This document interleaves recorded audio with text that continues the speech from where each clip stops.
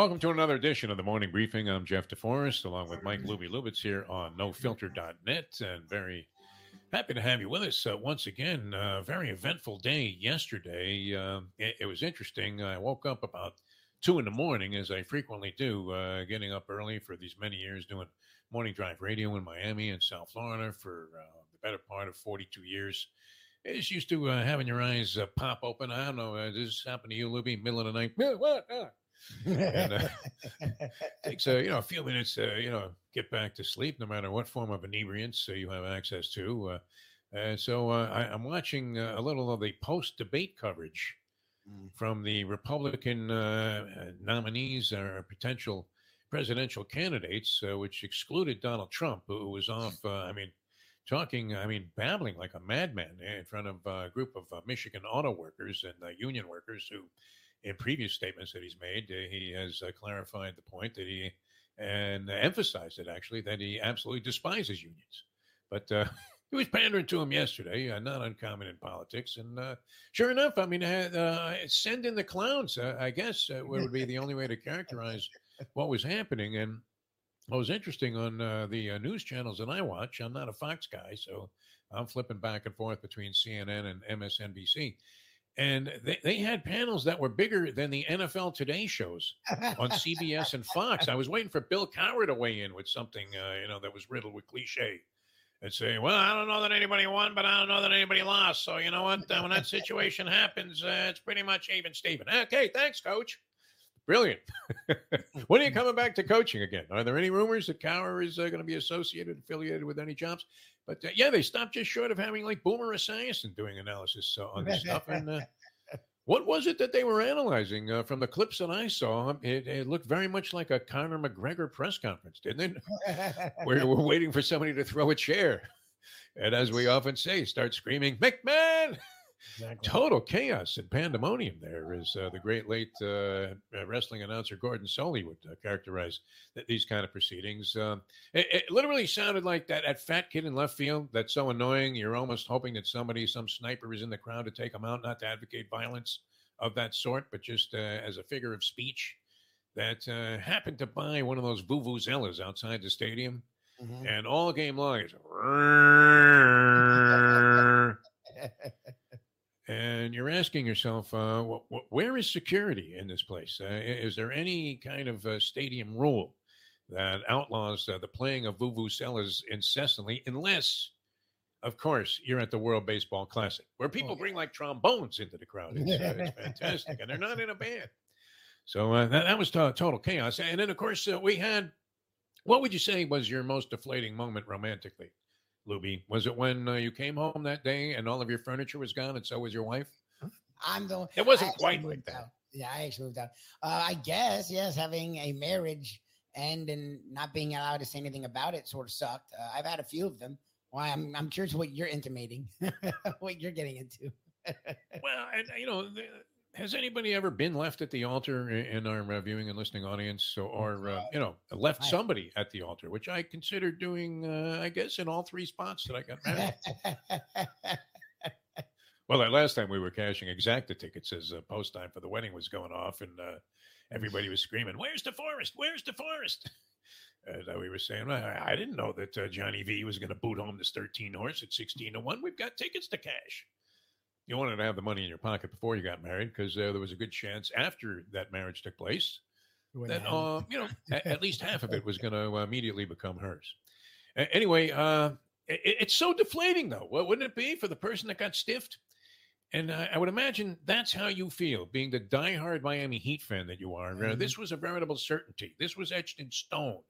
This was one of those Mark 7 productions from the old days of Dragnet, where they just implanted, the emblem of the show into a solid rock.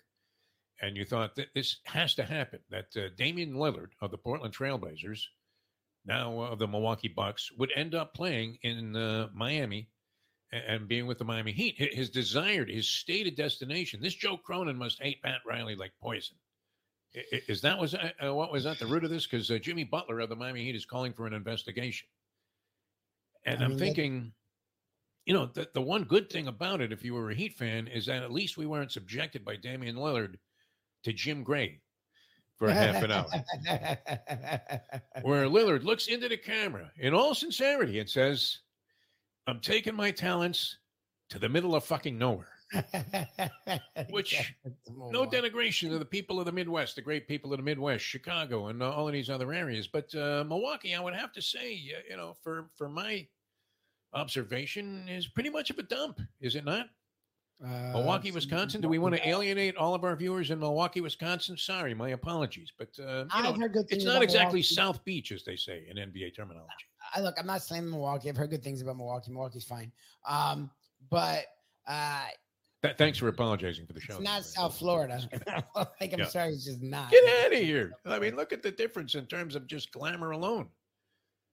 Star Island and what? You can go have some kielbasa and an old Milwaukee Light in some dumpy bar there while you're freezing your ass off. Get out of here. That is not a desired destination, my friend. I'm sorry. All right, so how upset are you, Mike Lubie Lubitz? Because all of your championship hopes, all of your championship dreams just went flying out the window, and now people are taking pot shots at my man. I consider him on our all Elliott Ness team, untouchable. The great Pat Riley, saying that he screwed up, that he was too stingy, wasn't offering enough. And we just feel like this was the last place on earth for some reason that the GM of the Portland Trailblazers, Joe Cronin, who is he any relation to the former American League commissioner, Joe Cronin? Maybe. Is he a descendant? I don't know, because he certainly is acting in a very staunch fashion. And I guess he got what he wanted out of it, but, it didn't seem like it was much. I just don't know. That's my thing in the end. For months, we've heard, look, I'm deflated in the sense that it seemed like it was Miami or bust, and then now it's not. But for months, we heard how bad the Heat's offer was from the national media, how bad the Heat's offer was from fans around the nation, around the country, around the world, whatever. And then I'm seeing what they ended up getting. And to me, it didn't seem like a haul. I know people are talking themselves into Holiday and being this great 1-2 punch. The problem is, minutes after the trade was reported, it also came out that the Blazers are already trying to trade Holiday, who's an older guard with a big deal. So, what are they really going to get for Holiday? So, to me, if they're already trading Holiday, you did this for a bunch of guys I've never heard of, and DeAndre Ayton, a guy who has a huge deal and doesn't really fit in modern-day NBA. So, it's like, okay, you're telling me the Heat couldn't come up with something better than that? That's why, to me, it's the guy went with spite over an actual good deal. And a lot of people are like, well, the Heat's offer was this, and it's horrendous. And yeah, but what the Blazers got wasn't better. I'm sorry, there's no one that's going to convince me personally that what the Blazers got was worthy of a guy who's a top 10 player in the NBA. It's not like Pat Riley hasn't ever fucked up. I mean, he had that firm belief for a guy that was supposed to be ice cold when it came to the business side of basketball. Pat Riley was too generous with a team that was awful for a half a season going back a few years ago. Team finishes 11-30 in the first half of the season. I remember discussing this with you on shows, saying, yeah, you know what? There's signs of life there. The thing that they say about the horse that has no chance when they put the little comment next to the horse in the racing form. And, he maybe beat one horse in his previous race after finishing last in the 16 starts that he made lifetime. And then, the comment will be, because they want to say something a little bit positive about everybody, signs of life. But I remember seeing that there were signs of life with that team, and then they turn around and they go 30-11 and end up at 500, 41-41 for the season. And Riley gives everybody money. Dion Waiters, Johnson. I mean, just about Whiteside. And Hassan Whiteside, who was awful, right? The guy couldn't catch the ball. They'd throw it into the post, and they'll go right to his hands and hit him in the face. Once in a blue moon, it would bounce off his forehead and go into the basket. Everybody's going, look at that, Hassan Whiteside. Well, had some good dunks. I guess he was a decent defensive player in terms of blocking shots, but he turned to dog meat right after he got this money because he was watching cartoons all afternoon instead of game film. You have to take that into account, you NBA people, once in a while. And just say, this guy's a little bit off the wall. So it isn't like Riley hasn't made a share of mistakes over the years, but, his acquisitions, including what we termed the Shaq-quisition, brilliant. And then even more brilliant was unloading Shaq when he was a complete overbloated stiff. And he was able to unload Shaq with $60 million, which was a lot of money back then, left on his contract. and get out of that deal very gracefully, having used Shaq for whatever he was going to be functional at in that one season when he helped carry them into a championship round.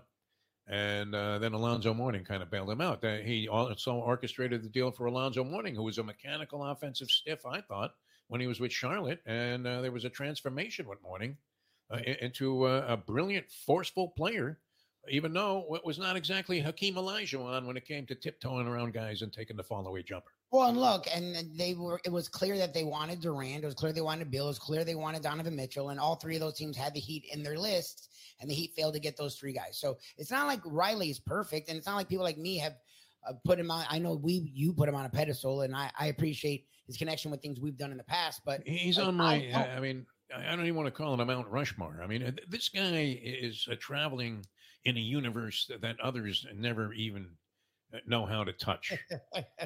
It's mystical. It's a matter almost of the occult with me and Pat Riley, going all the way back to his days when he was announcing with Chick Hearn, believe it or not, the color analyst on the radio. And how inconsequential is that? I mean, you're the color analyst for Chick Hearn. Chick Hearn didn't need anybody with him. Nobody. I know. Who was the longtime color analyst with Johnny Most? Wasn't it one of the guys that was on the WEI morning show? Glenn Ordway, yeah. What did Ordway ever have to say except, you're right, Johnny. That was it. I just feel my burn. Yeah, exactly. Riley, I mean, rose from that to being one of the brilliant executives. I don't know how you can knock him. Unfortunate, though, the Heat fans are naturally disappointed. Milwaukee has to feel pretty good about their chances there of keeping the Greek in the future. He was looking for them to make some kind of a ball move, and they do. And now that, whole Eastern Conference starts to lean right back in Milwaukee's direction, you would have to think, although supporting cast, they got rid of Grayson Allen, who was starting for him, who was a guy we despised when he was with Duke. Cheap shot artist. I don't know if he's cleaned up his act any, but it wouldn't be uncommon for him to just trip some guy up from behind while he was going in for a layup. Such ugliness. And, of course, under the auspices of the great Coach K, who was all about class, dignity, and sportsmanship. And yet he put this freak out there time and again during ball games to go out there and do great harm to people. So he bounces around a little bit. The big news, though, is Taylor Swift is going to be at the Jets game, apparently. Taylor Swift. Now, it seems to be confirmed. I mean, there was speculation about it with Travis Kelce. They're obviously seeing each other. It's an enjoyable story, isn't it? It's kind of a serendipitous story. We don't know how long it's going to last. Taylor Swift not known for persistence or longevity. I guess she has had some longer-term relationships. I think one of her last recent boyfriends was like a 5-year thing. And the problem is she starts writing about you, which is ugly. I mean, we talk about him, so I can't really judge her. What I loved about it, though, was the vulgarity that she exhibited while she was with Travis Kelce's mother in the shots that we saw of the suite as they realized that Taylor Swift was at the game. And as we were talking about, it really was a Susan Wallman moment. Is that George? Is that Roger and George's box? And you think, well, what are you talking about, Susan? I mean, she was an opera singer, by the way, of some distinction. Hard to imagine with that voice, which sounded very much Marge Simpson, yeah. like she was Marge Simpson, it was that kind of thing where they realized that Taylor Swift was in the box there, and then they were obsessed with it, and she came across, and you remember this guy, right? I mean, the most foul-mouthed guy I ever saw on the sidelines was not Rex Ryan, and it was not our friend Mike Westhoff. It was the former special teams coach of the Dallas Cowboys, a guy named Joe Avisano. Guy with the gray hair. The guy with the gray hair. He seemed incongruous with everything else that the Cowboys were all about. The sort of Tom Landry carry over philosophy. We're going to have short hair, and we don't want anybody with rings in their nose out there running around, Zeke. Would you mind taking off the jewelry? That kind of, approach as a franchise. And here's this guy with like hippy-dippy long hair. You didn't know if you were watching a Cowboys game or seeing a George Carlin show. And he was always cursing like a maniac. I mean, just a raging Joe Pesci-like tirade every time they had a shot of him. I think Taylor Swift might have eclipsed that. in terms of vulgarities uttered during the course of a ball game. So that was great. And we'll see what happens, as she continues to follow Travis Kelce. Will she, be a jinx? I guess that would be the other interesting aspect of the story, where Kelce suddenly, develops the Manos de Piedra. And his career is then defined in very much the same fashion as the former, NFL tight end great, as he becomes Jackie Smith, right? And that's how he ends up, just looking like he was a complete disaster. All right, we're sweating out a couple of things. Imagine if you paid $6,000 last night to go see this crummy soccer game. I guess it was two MLS teams, but they were not playing an MLS game because nobody knows what they're actually doing in MLS soccer. It's like an in-season tournament. When is the season? They had the season. Who's the commissioner? Oh, that I don't know. We don't know, right? Yeah, I don't know. What is it? Pele running this league from the grave? I'm not sure. Maradona. But this team plays games, and they're not actual games. I mean, they're still like in last place, even with all these wins they've accrued with Messi. But people supposedly were paying up to $6,000 for seats to see Messi play, and then he did not play in this ballgame. You talk about deflating. That's worse than not getting Damian Lillard. Honestly, that was such ugliness. But the Messi mania continues. So even when he doesn't play, people are paying $6,000 to go and watch him sit in the stands, which seems a little bit peculiar, doesn't it? I mean, these tickets, and I can assure you people, before Messi became part of this team, these tickets were worthless. We live in this town. We know that they were completely worthless. You couldn't give them away. And now the best job in sports is what? Being a scalper. At an Inter Miami CF soccer game, because there's the possibility that Lionel Messi might play. And if he does play, he's going to score like 6 goals. It really is. It's like putting Jim Brown back on a level 2 collegiate football field. Yeah, he's going to mow through people. It's not going to be any problem whatsoever. Our Marlins are fighting like dogs. They had that deal there in New York. Steve Cohn, why would they cover the field in a tropical storm? Yeah, exactly. Even though they had a big series coming up in terms of determining who's going to make the postseason later on. But we don't want to get on the groundskeeper too much. Marlins struggling. They found themselves in a position here where with 4 games left to go and a bunch of baseball bag ladies, they have a shot to make the postseason. So we're kind of on edge, hoping for that. And, of course, you have the full slate of NFL and college football on tap, including a game tonight, which what do you make of this ball game tonight here? Lions and the Packers. It may be I would like to see a fight between Dan Campbell and Mike McDaniel. Wouldn't that be great if they somehow had insulted each other during the week, build up to the game, and started exchanging blows at midfield? Did the Dolphins play the Lions? I don't think so. No, because he's big and McDaniel's little, so I don't know how that would even work. McDaniel knows karate. There. Speaking of Conor McGregor, it looked like a Conor McGregor press conference, didn't it? The Republican debate last night. 100%. Why did they bother? You talk about just a cacophony of noise, out of which there was nothing that you could distinguish that would, make you say, you know what? I think I'm going to vote for that guy. Looks like a pretty good candidate for president. All like nutbags. Incredible. Lubie, I mean, you wouldn't let him be the commissioner of the World Boxing Council. No way. Exactly. Much less president of the United States. It's insane. All right, thanks for being with us. That's a morning briefing for today. Tomorrow, are we going to give it a go there? Maybe with another edition? Finally getting back our License to Steal show here on NoFilter.net. And we appreciate the platform, of course, as Joe Manuel and all of the good people have been very, very kind and generous with us. So thanks very much for tuning in, everybody. We'll see you tomorrow. For Mike Lubie Lubitz, I'm Jeff DeForest on the next edition of the Morning Briefing.